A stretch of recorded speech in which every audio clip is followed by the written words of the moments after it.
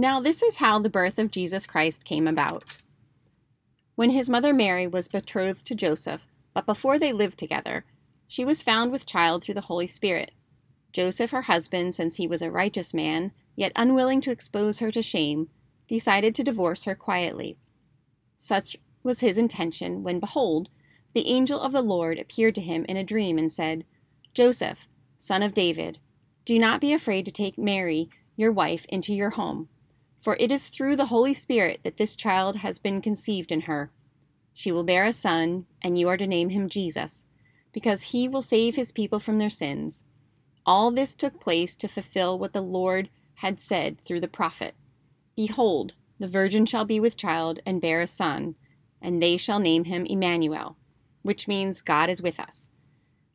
When Joseph awoke, he did as the angel of the Lord had commanded him and took his wife into his home.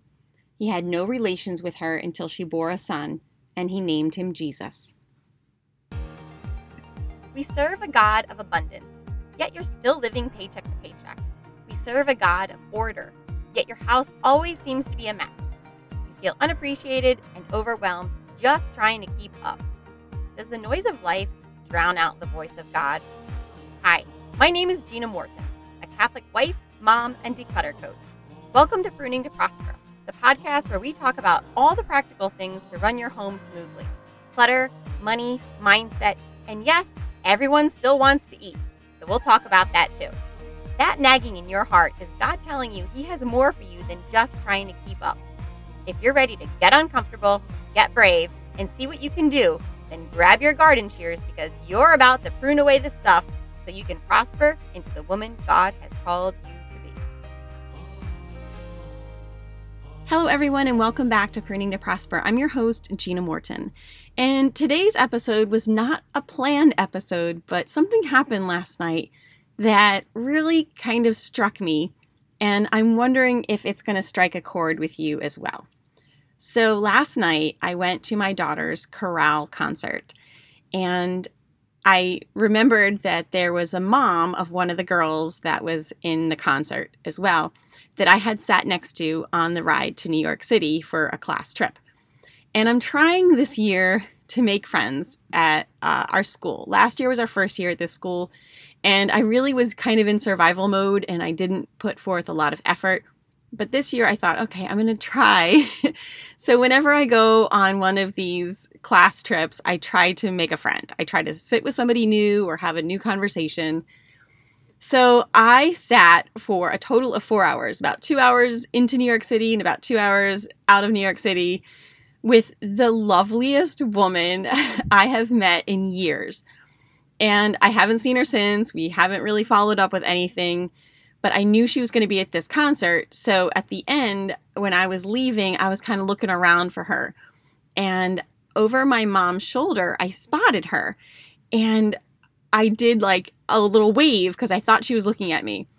And I had said to my mom, "Oh, there's this lady that I wanted to say hi to."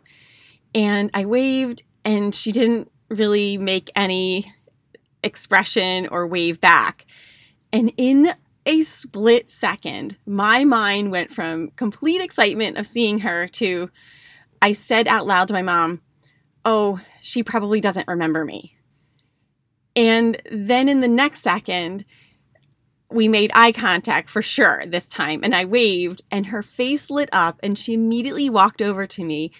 And we made some small talk about the kids and stuff.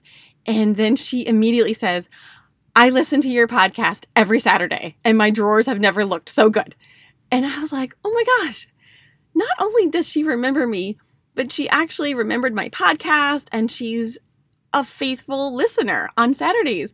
And I was like, oh my gosh. And I got home and I was thinking about it, and I thought, how often do we make these quick assumptions that people don't want to be our friends or people don't remember us? And how many wonderful opportunities for friendship and, somebody that can challenge us and make us grow and just bring joy to our lives. Like, how many times have we left that on the table because we assumed that we weren't good enough or that they didn't know us or they didn't want to be with us. And in today's opening Bible passage, it's a story we've heard time and time again. And it was just last week's reading. But essentially, what Joseph is doing is he's making the assumption that Mary has betrayed him and that she is with some other man's child. And because he's such a righteous man, he quietly considers divorcing her, because if he does it publicly, she could be stoned to death.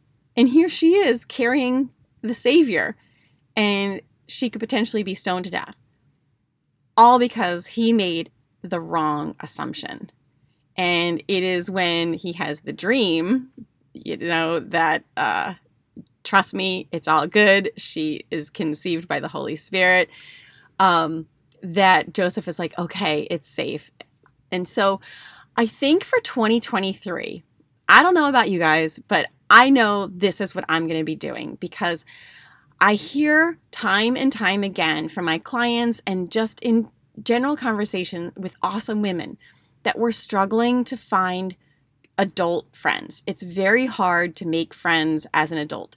And I got to be honest, we have to put forth the effort. We have to put ourselves in places where we're going to meet these awesome women. And we have to get vulnerable. We have to put ourselves out there. It's not always going to be a home run. We're going to have some duds, right? It's kind of like dating a little bit. But the faster you can fail and say, oh, nope, that wasn't for me, the faster you can move on to finding that new awesome friend that's out there waiting for you. And I think for 2023, I'm going to go into this year assuming that people want to be my friend. And it sounds so silly to say it out loud, but if I'm thinking it, I bet you're thinking it too.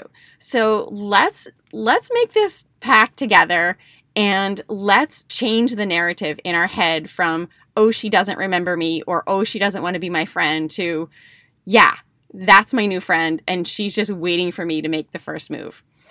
All right, ladies, it was a short one today, but I hope you got a lot out of it. And if you're looking for friendship in 2023, put yourself out there, get vulnerable, but mostly assume that she's waiting for you as well. Take care and have a great day.